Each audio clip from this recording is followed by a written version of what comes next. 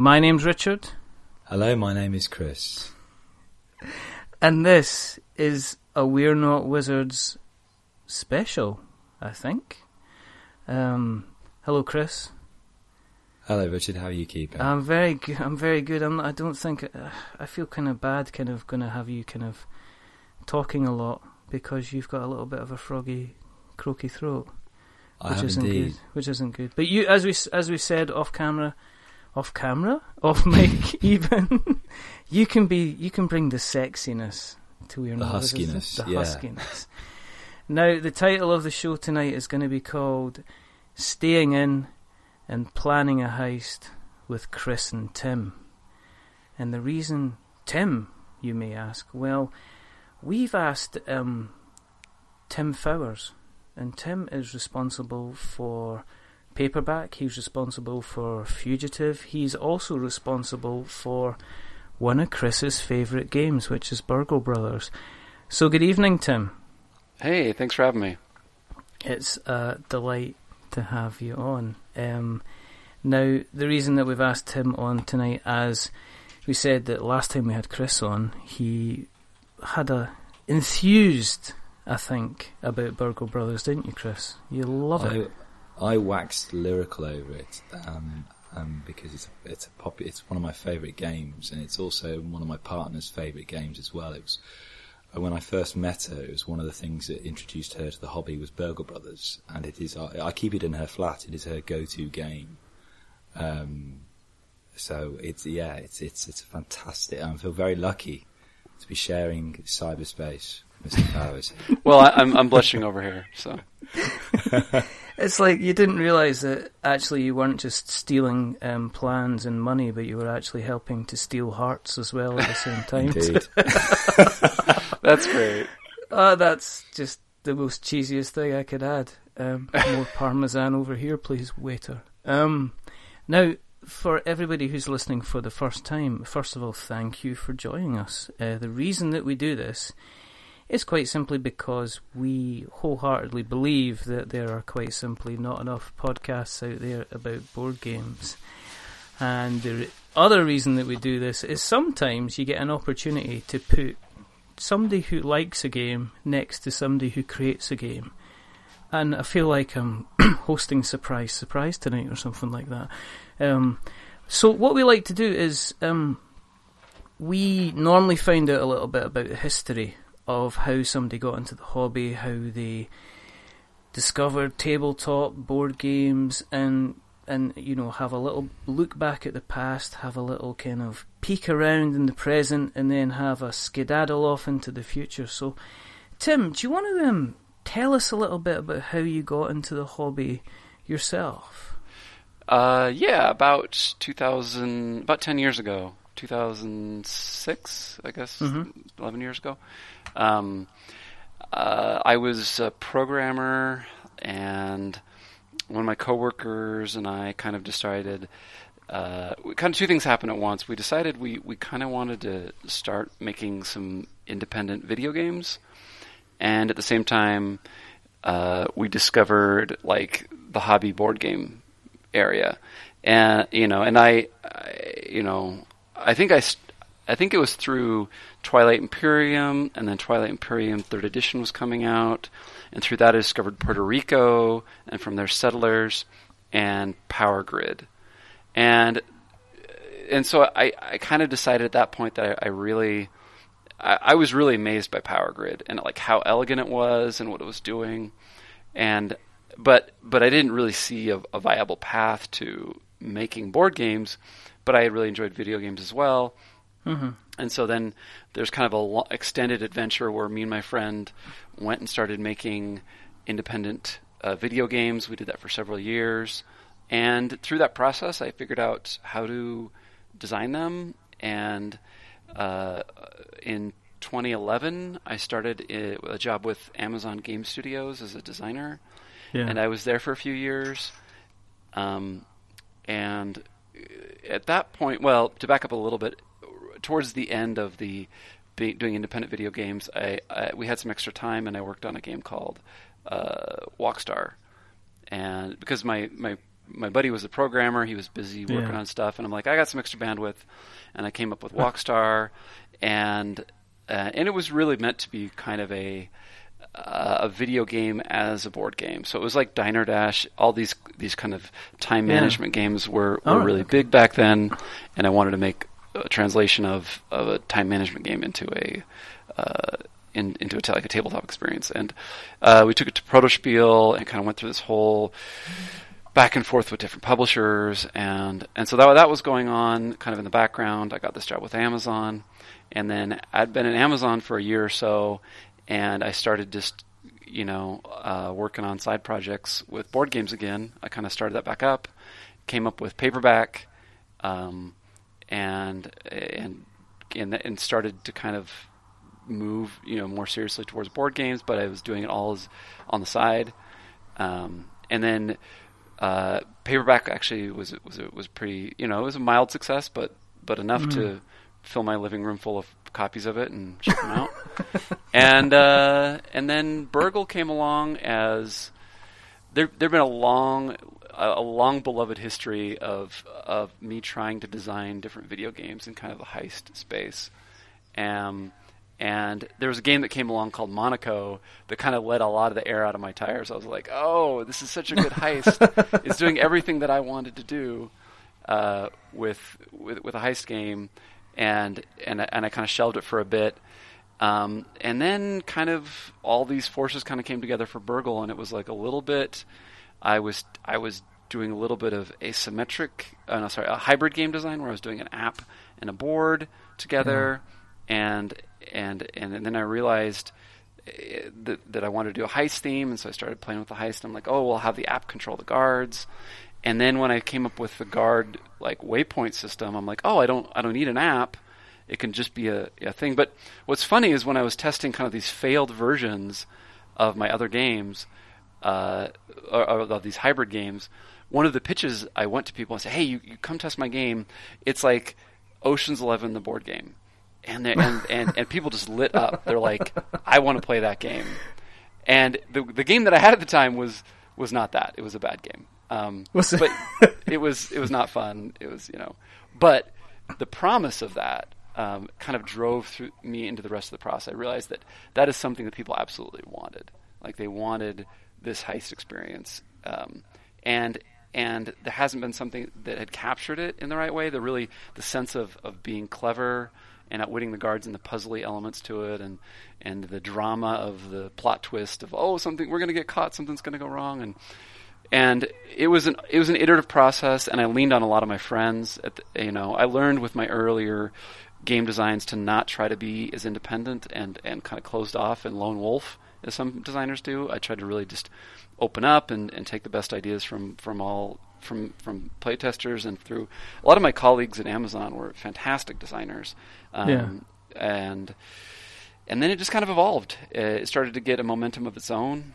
And then it just took a whole bunch of testing because it's a roguelike game and there's a lot of moving parts with different tile types, and to try to balance it so the experience is generally challenging but not too easy, not too hard, I had to lock in a lot of those tile types super early, and I kind of had to know what those were so that I could get enough games in that I could confidently say, this is about the difficulty level of the game. So really within 2 weeks, I had probably 90% of the game done, kind of locked in. It was a really kind of quick process, and then just a lot of playing from then on. That's just 2 weeks. That's absolutely. There's probably real heists that take. That have more planning than that. Yeah, exactly. No, it's a honeymoon phase. When you get into game design, you fall in love with an idea and it has a certain momentum behind it, and you really just have to follow it. And you have to just dive in and just be like, I'm really excited about it, and as often as I can get it on the table and bug my friends to play it again, I did that. And so you kind of just have to follow that momentum. Because I found that some designs, when they take a longer amount of time, it's kind of hard to remember why you were excited about it and remember all the details about it. And so Fugitive was also very fast. Paperback was fast. So most of the ones I have out now were pretty quick in their to get to kind of the last 10% is the last 90%. So, if you look at the prototype, it's very familiar in all those games. Like, it was very close in the first few versions, but then tons and tons of testing and getting the tuning right and whatnot. But it's just kind of how I manage my creative demons. Is you kind of just have to indulge them for a while. Did you do you continue to play games at the moment? I mean, are you? It's one of these things. Is once you get close to the coalface, where does the balance between it being a hobby and it being a kind of a job that puts bread on the table? So do you still kick back and relax with kind of tabletop and board games at the moment, or is it concentrate on the business? I kind of have to force myself to. I do try to play some of the newer games. I don't play as much as I'd like. Yeah. It's really hard. For a long time, when it was my side, hustle, the situation was, it's like, well, because I've got kids, it's like, well, Dad's going to go to game night to go test this game, and so I gotta leave, and this is important that I need to do this, and so I would go to these game nights, and when I was there, I was on the clock. I'm like, if I'm there, I'm testing, and if I'm not, then I should probably be back with my kids, right?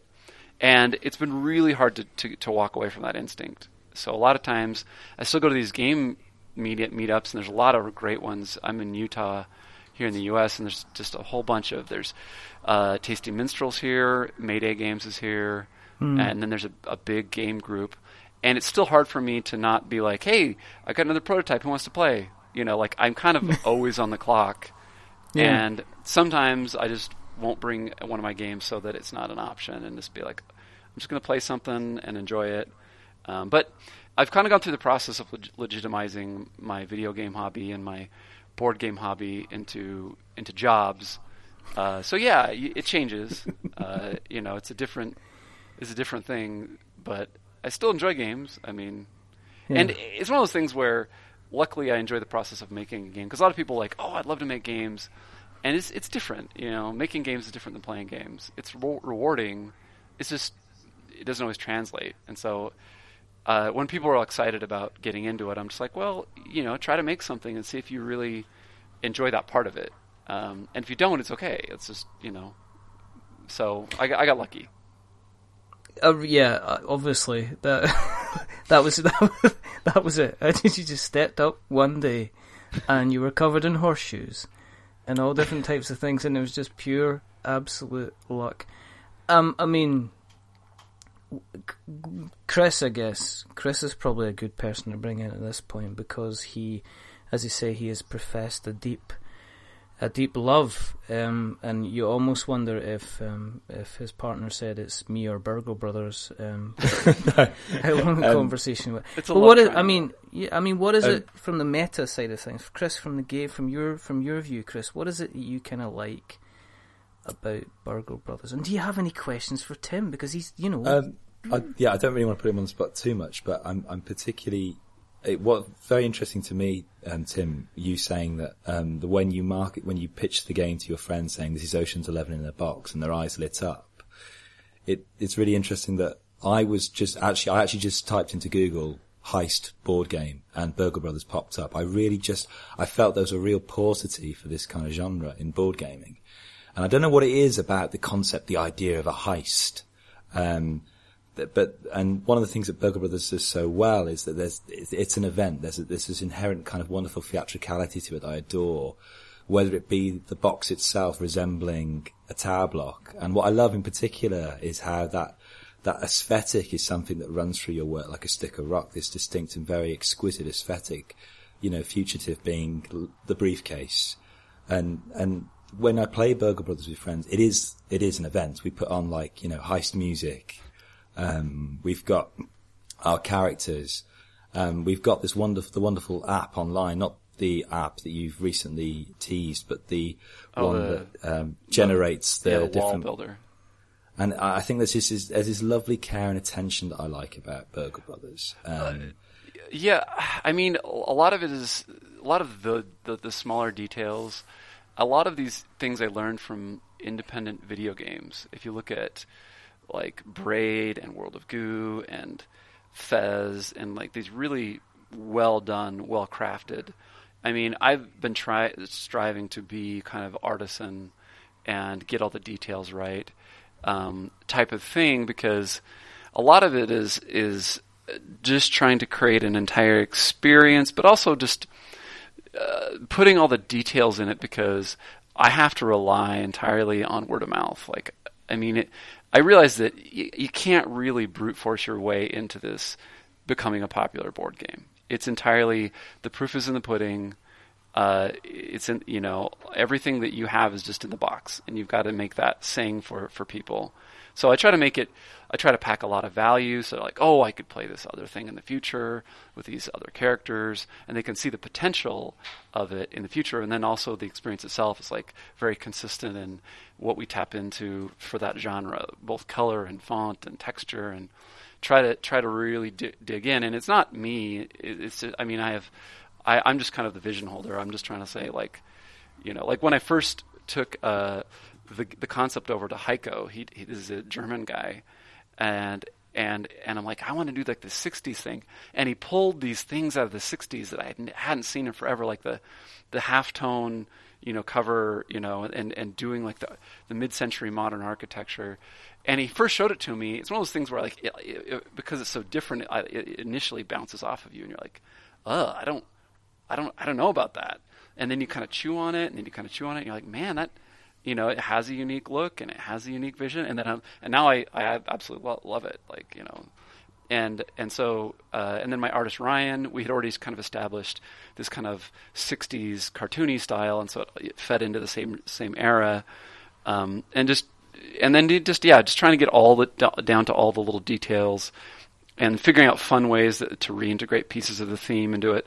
But I mean, the idea is that I learned with Walkstar that a lot of this is, if you get all the details right, it can be a classic. It can be something that lasts a long time. And also I try to really push away from both visually and mechanically from other games. I probably overemphasize innovation. I try to be too different, but my business model lines up that if I'm innovative, it makes it worth finding me. And so I try to I try to be the secret that you tell your friends because they don't know about it. And it's rewarding when they find about this gem. So I want to be the hidden gem. I don't really want to be in a really big box store and whatnot. I'm trying to have more of a direct relationship with with the fans. So. Well, you're succeeding. I think you are in the sense that it's a really nice feeling for me when I go into, say, a board game shop, or I'm talking to people who are interested in board games. And once you've gone past the thing of, okay, you played this, and this, the usuals, I mention Burgle Brothers, I explain it. Oh my word, I've not heard it. I want to play this game. Straight away, I can see them. Richard, you did this in the last conversation we had, actually. You start Googling it, and then you find there's this kind of network of people that you meet who've played the games. Oh yes, and they look at you, I'm so glad I found someone else who just gets how great this is. The guy in my board game cafe across the road, him and his partner who run the cafe, they love Burgle Brothers. And it's wonderful to own something, this rare gem that it isn't necessarily a part of somebody's board gaming collection. That not everyone's going to have it. It's lovely to be the person who does have that and to introduce that to someone else. It's lovely to be. Yeah, so I entirely rely on that word of mouth, and part of me was just waiting. Right, I found that these games, most of my games, like it's actually like 2 years later is when they really start to pick up. And most people just aren't patient enough to wait for that kind of growth. Like what is it? I say that board games are viral because people have to play them with somebody, right? And it's just they're not viral like a Facebook post or something. They're viral in on different time scale. And so the bet that I made with Paperback is I'm like, well, there's an audience I want to get to, but I'm going to wait to try to get there. And also, it was an attempt to make a sustainable business because I'm like, I met people that were in the industry, and there was and the margins were so bad in all these different places. I'm like, there has to be a way to make this viable, to sustain, to do this full time. And everything was kind of pointing against that, where they're like, well, you try to just do really big numbers and then you take your little cut. And I'm like, I'm just going to do the slow and steady. And I think in the age of the internet, between Kickstarter really enabling you to have the funds to print the game, and then just the nature of the internet for ideas to spread, and then just warehousing and other things I have in the background have all allowed. So I'm kind of at this, again, lucky where all these things are making it possible, and I'm just going to keep doing it. Now, the pressure on all this is like, people, make a good game, and now I want to try to do something different, and people just kind of want more of the same. And creative, I'm like, are they going to be okay if I make a tactics game? Are they going to be okay if I do something really different? And I think some will, but I think certainly there'll be people that'll be like, can we just have more Burgle Bros? And I'm like, they want Ocean's 12 and they want Ocean's 13. Exactly. And so I want to, and I realize that I kind of, so that's probably why I've gotten people to help me, is I've got Jeff Beck, and with Paperback, I know people wanted more Paperback, and I'm just like, I don't know if I've got any fresh ideas. And it's just when you're so close to something for so long. And so I went over to Jeff, and I'm just like, you know what, I want to make a Paperback expansion, but I need some fresh eyeballs on it. So I handed it over to him, and he knocked it out of the park with Hardback. It's a fantastic game, and it'll give people more of that, kind of that feel. And on top of that, we're doing a Paperback expansion, because we kind of ended up making it's a whole new game. And so I still wanted to do an extension to Paperback. And so there's a lot of back and forth now on what to do with a Burgle expansion. Is it just kind of more tiles and more, kind of events and content, or, we've been talking about doing some kind of a campaign or a legacy thing. Yeah. But we want to do it where because there's kind of easy ways to do it, but unless I feel like I have something genuinely interesting to add, I don't want to just kind of phone it in. And I know some people just want more content, and I get that, but for me to be excited about it, I feel like I have to have a new angle, something more to bring to the table.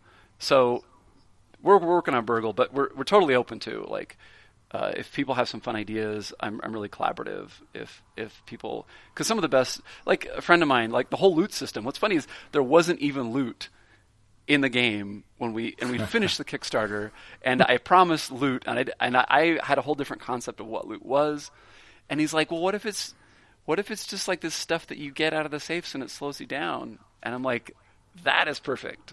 And it kind of came together. The problem is I shouldn't have printed the Persian cat. That was a bad idea.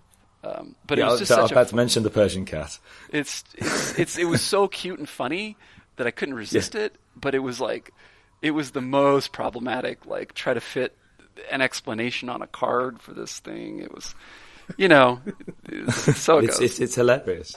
My friend Sam, he loves Burgle Brothers. His nickname for Burgle Brothers is "You don't know what you're robbing till you're robbing." And even when you flip open the safe card, you are pulling out a game changer. The rules are changing with each floor. It's fantastic. It's lovely that. I mean, there's tons of replayability with this, which I think keeps bringing it back to the table for me as well. And I completely commend and applaud you for this idea that, going back to what you were saying before, the idea that if something new was coming to Burgle Brothers, it'd be something that, again, it lights that same spark you had when you first had the idea for it. It wouldn't just be putting a fourth floor on the building or adding, I don't know, just additional tiles, really. There's got to be something for you to find that personal engagement, because what you're doing is an incredibly difficult job. I don't own any other games by anyone else who both designs and essentially sells the games as well. I mean, that is a very, very big task. And that's something I really wanted to ask to you, really, is in terms of how you managed to juggle that, really, as the designer and the distributor of your game. Well, a lot of it is just you got to eat your vegetables. There's a lot of parts of any job that just are you got to just buckle down and do it. And And there are some rewards. Like doing customer service is nice because it's a way that I can like have some direct interaction with, people that have bought it.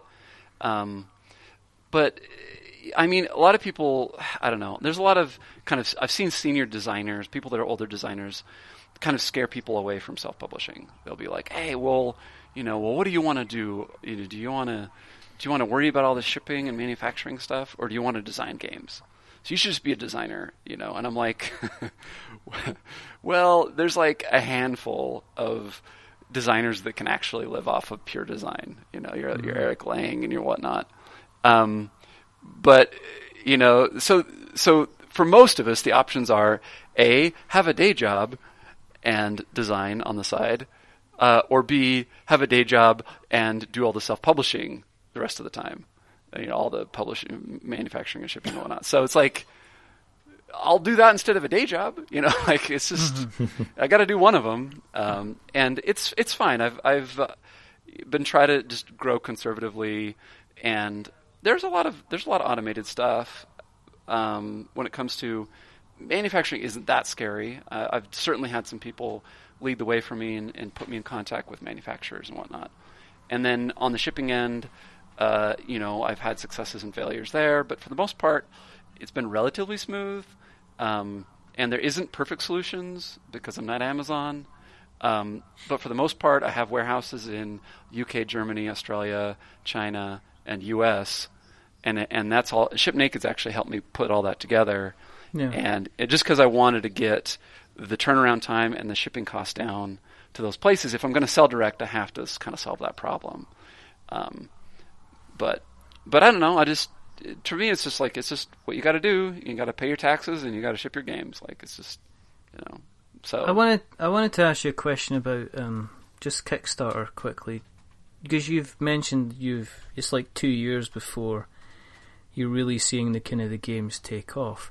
Do you think there's like a push for Kickstarter to like almost be like a magnesium flare, burn very, very brightly before kind of disappearing for a long time?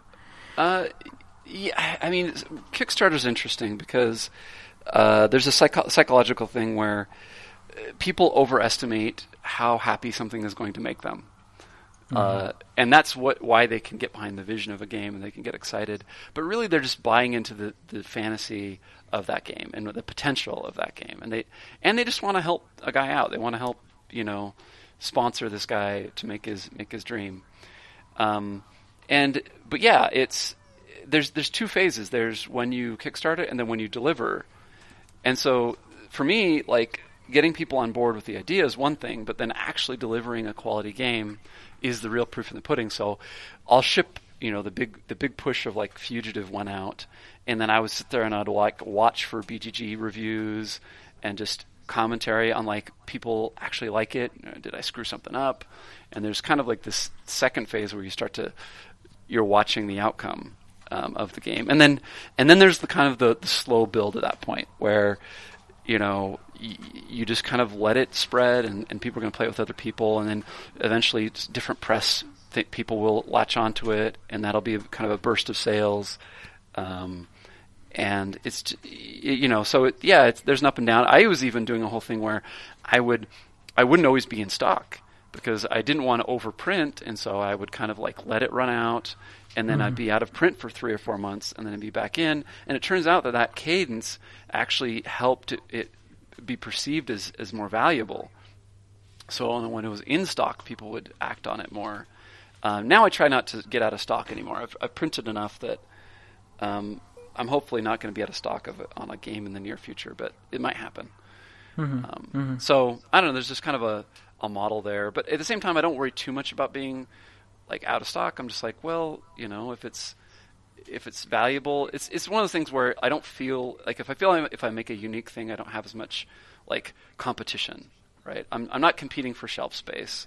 I'm not competing for these other things. It's like if people have to wait a couple months to get something that's different, then they're okay waiting. Like it's just because there's not an easy substitute for it.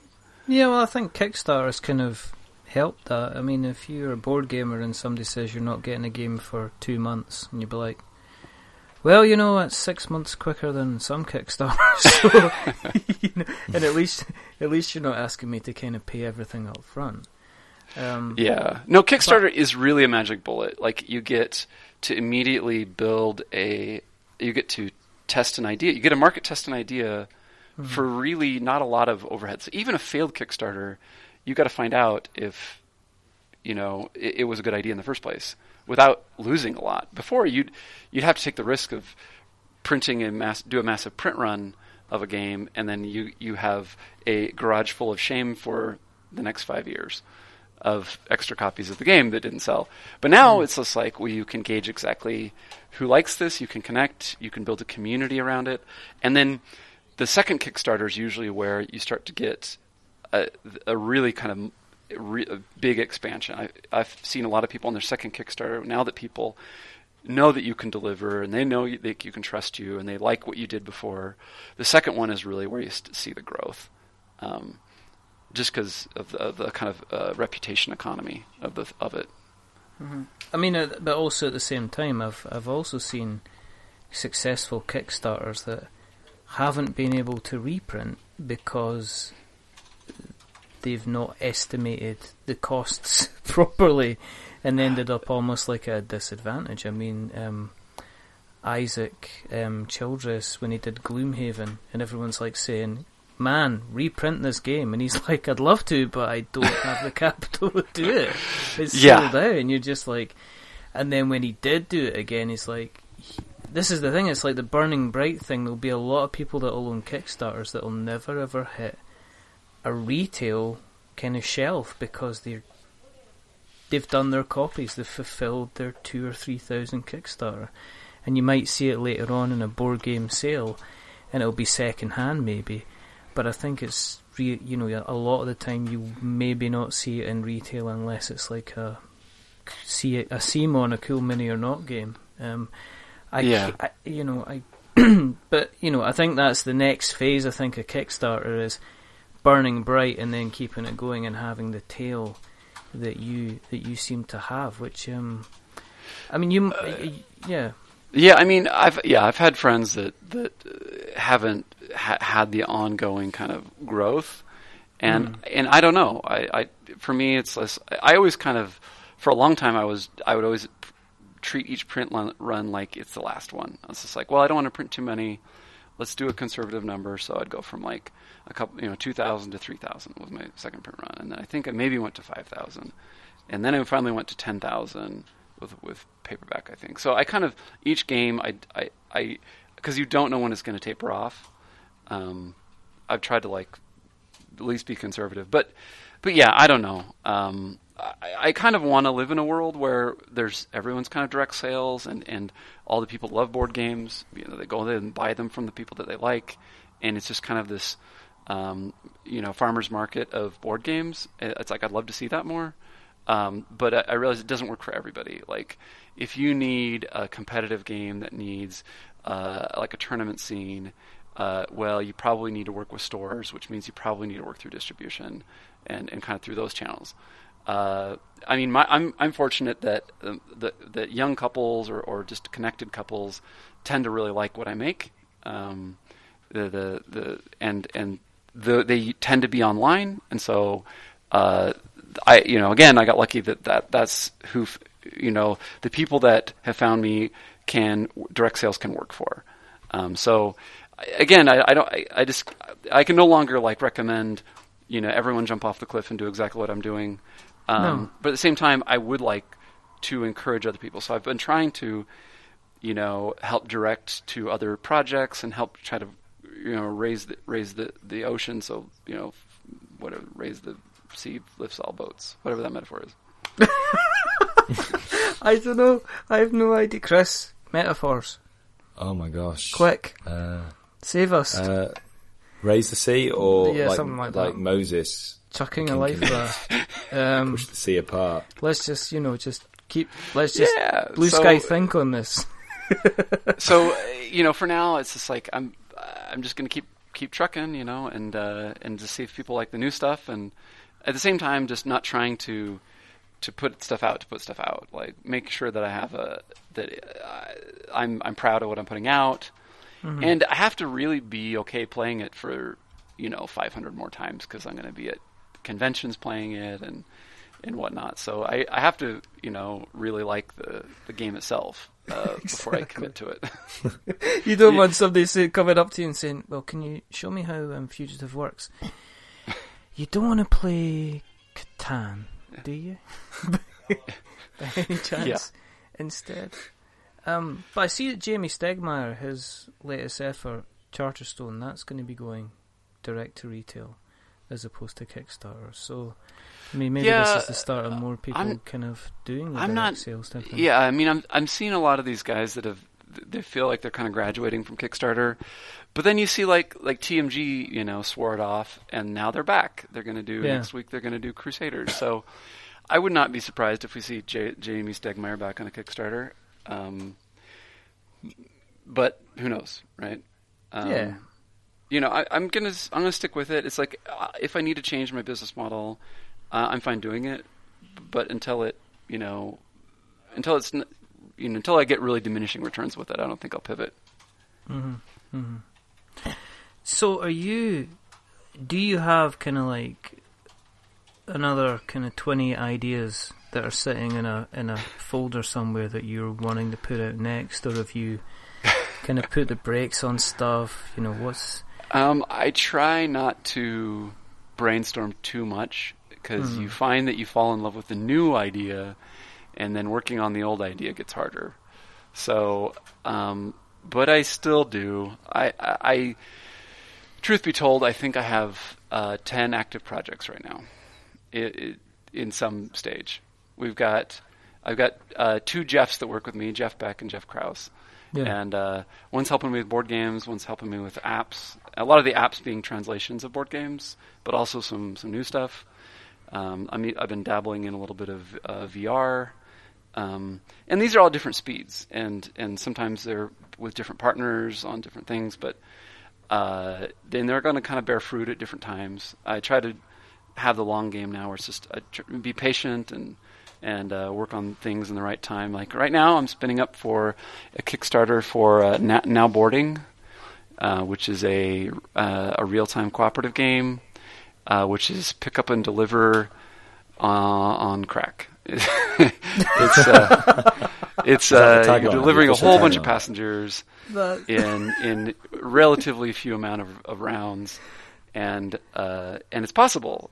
But you have to kind of think really tactically and work together and whatnot. And it's actually one of my longer projects. I've wrestled with this for several years, and it actually was going to be out last year, and then the new Fugitive came along, and that came around really quickly, and I'm like, I'll do Now Boarding later. So Now Boarding, I'm really happy with where it's out, and I'm going to get it out. Hopefully later this summer, I'll have a Kickstarter going, and I'm also just trying to do things a little bit faster now that I've got help. Trying to do more than one Kickstarter a year. But then beyond that, we've got some fun stuff cooking. Like I've got a tactics game or two that I'm working on, and I have and then Burgle stuff.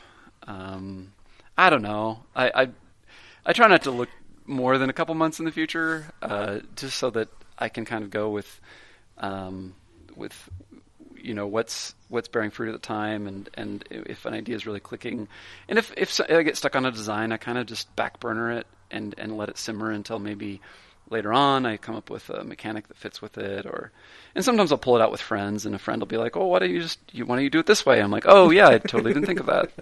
So. What's going back to Now Boarding? Is it a card game? Is it worker placement? How does it work? Everyone, I can give you the quick rundown because that'd be good. I'm going to be putting together a video for it here pretty quickly. Basically, everyone has a little plane, and it has so many seats, and has so much speed, and every round, more passengers are spawning in different cities, and they want to go to other cities, and the twist of the whole thing is. You start a timer, and everyone takes their turn at the same time. And so everyone is moving their plane around and picking up and dropping off passengers in different airports. And if you get to their destination, the passenger turns into money. And so then between rounds, when it's not timed, you can buy more seats and you can make your plane faster and you can, and then there's kind of some specialization where certain players only have access to certain routes. So everyone's kind of got their shortcuts on the map. And so you have to coordinate. You're like, oh, you stay over there and you bring the passenger here and drop him off and I'll pick him up. And sometimes you can even pull that off in a single turn where you're like, okay, hurry, in the first 10 seconds, you do your move and drop off the guy here and then I'll pick him up and I'll take him the rest of the way in all in the same turn, right? And that's really the core of it. It's a really kind of a simple game. It's just where the passengers are going and the different ways to kind of triage, because the passengers are getting angry as they wait, and if they get too angry, then you can lose if you get too many complaints. But a lot of it is just the different ways of solving the problem of okay, no, don't worry about that guy. Worry about this guy. I'll get him later. and you're doing this whole triage of customer of these passengers, and that's kind of the core of it. Is it creates kind of a dynamic, crunchy knot to unravel, and it's working. And most of it was just trying to figure out how to get a good 2-player experience, and so right now it's 2 to 5. Yeah. And it's one of those things I didn't even know this could exist digitally. It's such the real time is such a big part of it that I don't know if we would do a translation of it, but we'll see. As I look at my programmer, and he's looking at me with It's just what are you telling these guys now? This better not be something that's going out in public. You better not be committing me to actually making another game. I think, Chris, I think Peter might like that game. That sounds. I think you like that. I think it's potentially a Peter game. And also my partner again, who works for customer support for an airline. Oh boy! So yeah, she's gonna be thrilled to bits when I tell her you're working on this as well. So it's actually based on the first video game I made, which is called Nowboarding. If you go to nowboarding.us, you can go try the digital version. And so for a long time, I've been trying to figure out a way to kind of translate that back into a physical game, and I think we finally got there. So that's we're kind of all systems are go. We're getting that ready for Kickstarter, and hope people like it. Do you have have you decided on things like prices and stuff like that for the game? Is it going to be in? No, I haven't done quotes yet. I've just barely kind of nailed down the components. So there'll be a lot of that in the next month or so. I'm going to be doing a lot of quotes and getting the video ready and answering all those questions. Fantastic. Not looking for an exclusive. But obviously now you know there's been there was a delightful announcement of Burgle Brothers going digital, which is surprise. I mean, was that when you first got that working, when you were playing it, did it get the excitement up again for the original game? Or was it brilliant to actually see something kind of live and working? Well, it was. The funny story there is Jeff approached me a year ago as just a fan of the game. He's like, "Hey, I made this digital version so I could play with my friends, and I could bring him on if you want to." He's over here. Is he? He's waving me away. All right. So he came to me. He's like, "Hey, I made this digital version so I could play with my friends." I'm like, "That's cool. How about we make it an app?" And awesome. It's been a year because it turns out that each game you kind of have to fiddle with the interface. And Burgle is not an easy one. There's a lot of different ways to interact with it. And we had to try and throw away several different UIs. This happened with Paperback as well. He's currently fiddling with the Fugitive AI or with the Fugitive interface right now. And we kind of have to fiddle with it until we feel like there's something that is understandable and easy to use, and it's not just like you can just cut and paste a board game in digitally. You have to play to what the player needs to know and when they need to know it, and and how to teach them. Like Burgle was very functional, but then we're like, crap, we got to get a tutorial for people that have never played it. Yeah. And I'm still not totally confident that we can do that really well, but we have like a help system that kind of leads them through their first game, and we'll see how that does. So right now we're just testing that out, trying to get in front of people that have never played, and just seeing if they have any idea what's going on in the game. And Tim, would that be multiplayers in online, or would that be a pass and play kind of? We decided with so far I'm trying to approach all my games as a hot seat / AI player game first, Okay. and then build into online. Starting with online is problematic. Yeah. And so if there's demand, so we're going to go ahead and launch, just like Paperback, we're going to launch hot seat, and single player. And then if there's demand for async, we'll do it. I think a lot of the co-ops have not done async. It's more competitive games people like async for. But again, listen to the audience. So cool. Well, it looks fantastic. The screenshot looks brilliant. So because it must be really tricky to kind of plot the guard's movement as well as the actual player movement as well. But that looks really nice. I'm looking forward to that. Yeah, well, I think Richard's going to try it. I don't know if you can, but I think he's already actually got a build of it. Yeah, I kind of, because you were late today, Chris. Oh no! Tim kind of said I'll send you the link, and I had to calm Tim down. I mean, Tim was, he's calm now, but it took 10 minutes to calm him down because he was like, "I'm going." If he can't turn up for the show on time. I do. Oh no! And then he sent. You see, if you look in the Skype messages now, you'll see there's 2 messages that have been deleted, and that was. Yes, I saw that. Yeah, Yep. That was it. My window. That was it. I'm sorry.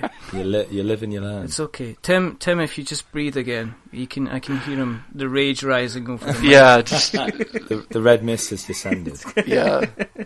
He's going to end up the angry one in the kind of the heist movie, which would be good.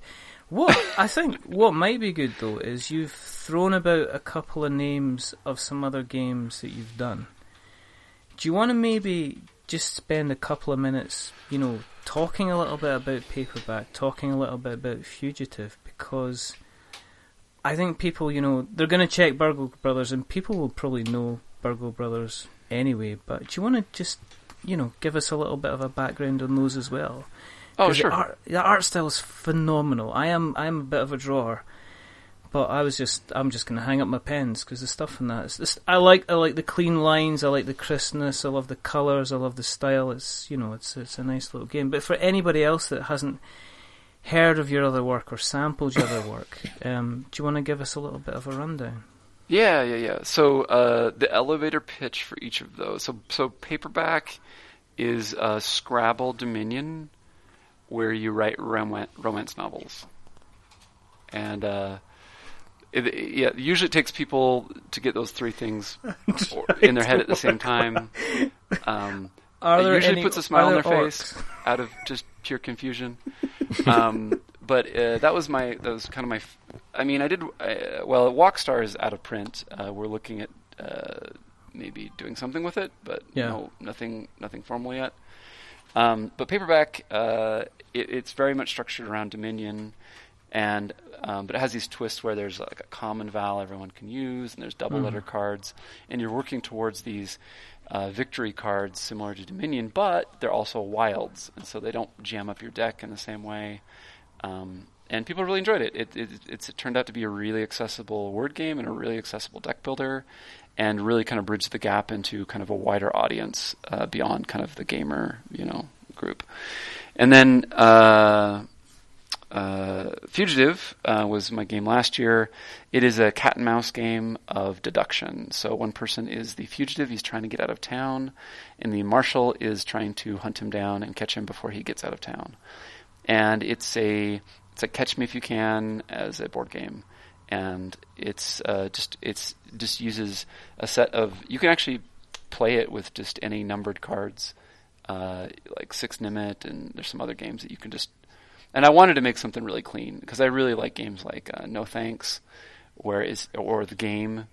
Those are some of the inspirations where it's just like, here's just numbered cards, but can you make a fun mechanic around those? And But then we just kind of went overboard with Fugitive, and we decided, well, since we know that he's starting at 0 and he's going to 42 as his exit, how about we tell a story? And so we built a storyboard. It's basically like a graphic novel across the 42 cards, which was total overkill. But again, I'm doing the artisan thing. I'm trying to make it be a kind of a rewarding, unique experience, and really happy how it turned out. So Fugitive is just 2-player, but a lot of people like to play in teams, especially on the martial side where you're trying to deduce. And then we just finished the Kickstarter for Hardback, which is a new twist on the kind of Scrabble deck builder equation. It now is more like a Scrabble Star Realms, but it has its own thing going on with this whole push your luck system, where in any other deck builder, more cards is always better, right? You always, if you've got plus cards, it's always good in a deck builder. Well, in this one, you can get more cards, but those new cards, like if you use an ink and you say, I'm going to push my luck, and you flip over another card and you put the ink on it, well, now you have to use that letter that you drew.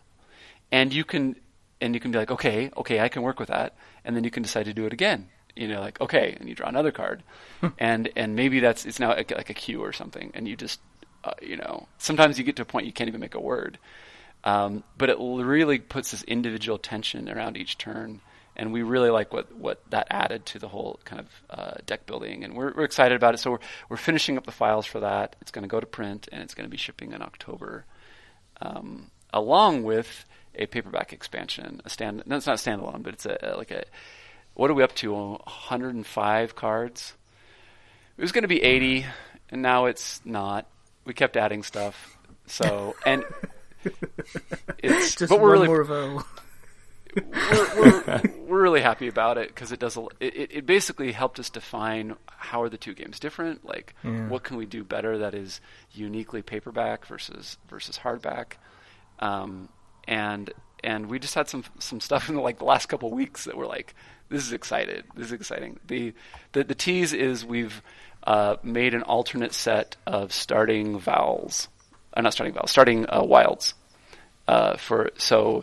So now those 5 wilds you start with are a lot more interesting in paperback. So those are kind of the active things. Burgle, and then the Burgle app is super close. We're just trying to get it approved by Apple and see if we can maybe get featured and get it out. And then paperback app is getting async very, very shortly. Oh, right. And that is a lot of fun to play async. So that's all the stuff. Yeah. Is that going to be your plan kind of going forward? Is it kind of like if you're going to be putting more stuff out there, there's also going to be the kind of the app side of things to go along it? As long as it makes sense, and I mean, like some games won't translate, or if it just turns out that it ends up not being worth the time we put into it, then we'd probably back off. But we'll see. For now, that's the plan. Okay. And you mentioned Star Realms. Have you Have you played Star Realms? Oh, me? Yeah. Yeah. Have you? Yeah.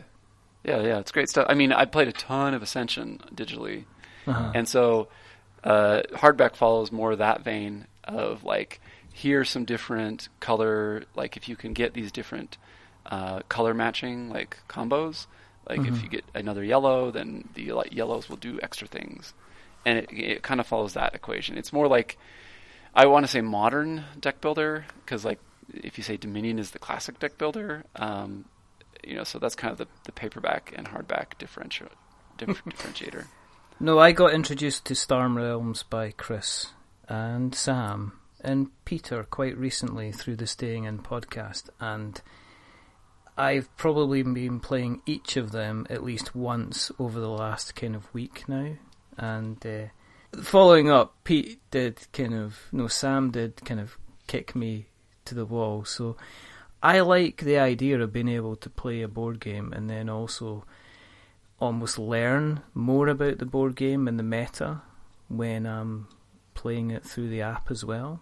It's the attractiveness of having a Burgle Brothers I guess having the Burgle Brothers app it'll help me to learn probably some of the intricacies of the meta of the game that I could maybe take into the real game when I'm playing someone else as well. So that's kind of very exciting to me. Yeah, there's a poker element of like, okay, I know where the guard has gone and where he hasn't, and I know what the events are, and I kind of know what the loot are, and yeah. So you kind of know, as they say, know when to hold them and know when to fold them. Oh. Yeah. Oh, I know that song. It smacks also a lot of Metal Gear Solid. That's what really, really appealed to me as well. There's a kind of a stealth action genre, but unlike other hidden movement games, for example, the hidden movement is entirely done by the actual game itself, as opposed to another player around the table, which I think is just delicious, really. Oh. Tim, you talked about it very briefly at the beginning, but is there a possibility of a merging of the two? Because there are obviously lots of games out there which have an app accompanying them. I could easily envisage, say, I think you put it up on the Board Game Geek. I think it was just somebody said, "Oh, I'd love there to be like a legacy version of this game." And I could easily imagine like taking the original Burgle Brothers as it is and adding some kind of an app campaign accompanying that. I have no idea what you're talking about. I'm kidding. We're actually working on that. Okay, all right. No, we have the concept of a companion app, and we have some fun ways. But we're not going to promise anything yet. I don't want to tell it. No. I completely understand that, but I think there's this lovely wry kind of tongue-in-cheek nature to Burgle Brothers, and it comes from Susfetti, but it's also just from the mechanics. There's this kind of wink and nod, and I think there's something quite inherently lovely and playful, and I can easily see that being kind of emboldened by the inclusion of an app. Yeah. So we have some things we've done, some things we're trying, and we're certainly open to more ideas. We've been looking at and also just how people react to it. If it's just like, because some people really don't like the concept of something being dependent on an app. So we've discussed it being having expansion being separate from an app, or optional in the app, or required in the app. So we will see. I've seen it expand the game though, because I know that Descent introduced a companion app, and it allowed basically, rather than somebody having to play the Dungeon Lord, you could both play the adventurers instead, and the app helped the game run itself. And I guess, would it allow you to, with Burgle Brothers, I guess, would you be able to tinker by adding kind of additional stuff through the app to see how it works and seeing how it's kind of taken? And then good ideas, you can maybe, it helps you to maybe plan an expansion for the actual physical game? Yeah, there's certainly, for some of the tile types and whatnot, it may be easier to test digitally than physically. Now that we have the framework, so we'll see what fits there, and also just what can the app do to save you time? What can the app do that kind of lets you go beyond kind of the normal layouts? Because if you think about it, the guards are kind of locked into relatively standard patrol patterns, whereas digitally you could kind of have any shape of a floor as long as you've got something to tell you where the guard's going to go next. So we will see. I want to I want to make sure I'm bringing something new to it and that we get it right. But that's the space that we're fiddling with. And kind of, I guess, on final kind of thoughts, you mentioned obviously you've got kids. The games that you're making, do you think about? Do you play games with them? Do they play things like Fugitive? Do they play Burgle Brothers with you? Do they now boarding, things like that? Are you consciously? They are getting old enough now that they can. I mean, a lot of my stuff was a little old for them, but they're at the age now where they are learning the games. I've played Burgle with them. I did play an early Fugitive with them. It bounced off them a little bit, but they're certainly getting there, and they are coming to Essen with me. So I'm taking the family to Essen, and hopefully they help. I don't know. They might just disappear because they're such conrads. They end up demoing at other people's booths. Oh, they'll go find some other game that they like, and they'll hang out there all day, and they'll pull people in and they'll demo. And so they've got the genes for it, but Dad's games just aren't as exciting as whatever this other game is. That's just so true, isn't it?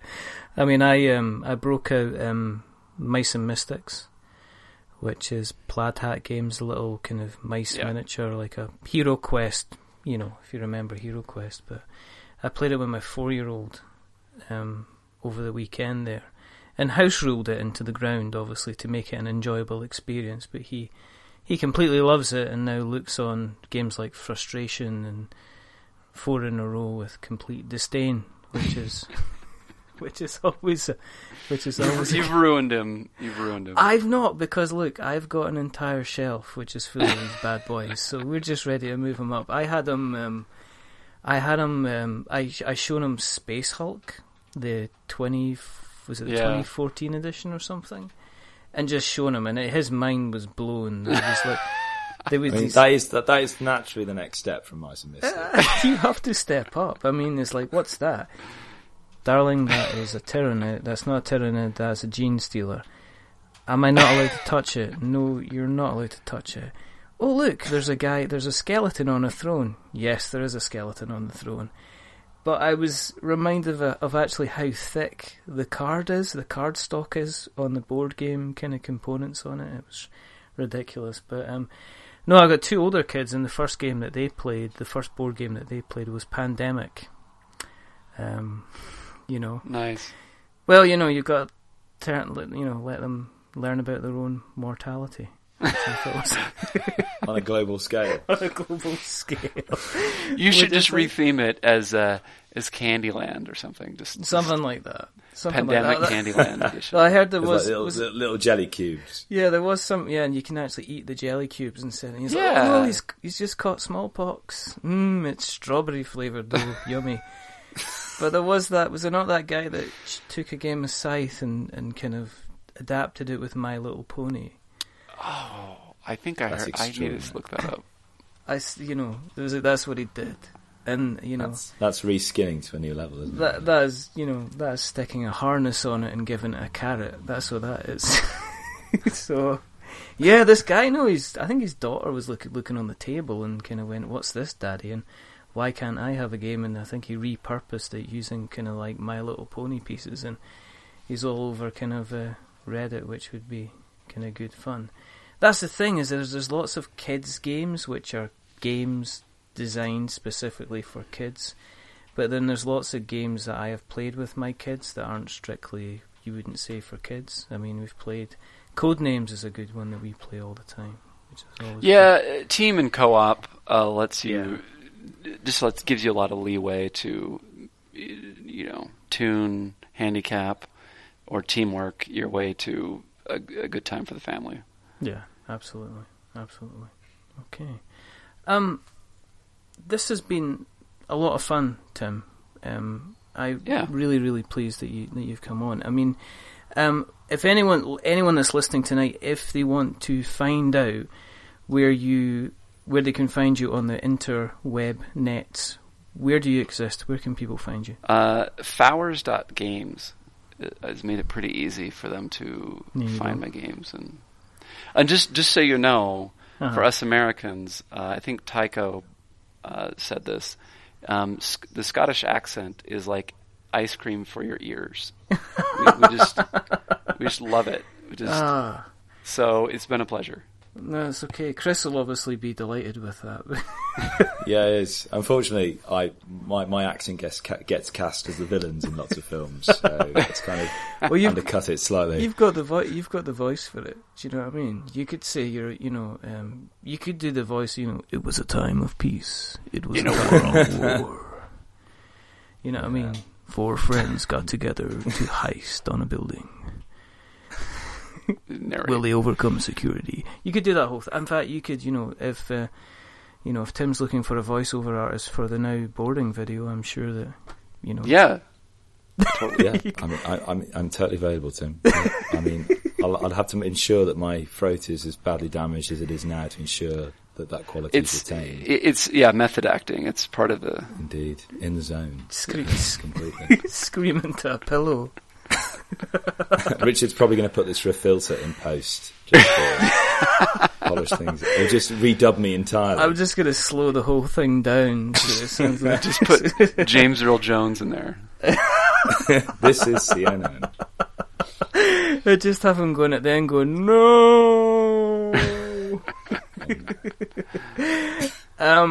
Do you exist on Twitter and Facebook? We can find you that way as well, can't we? I believe. Yeah, at Tfowers is my Twitter.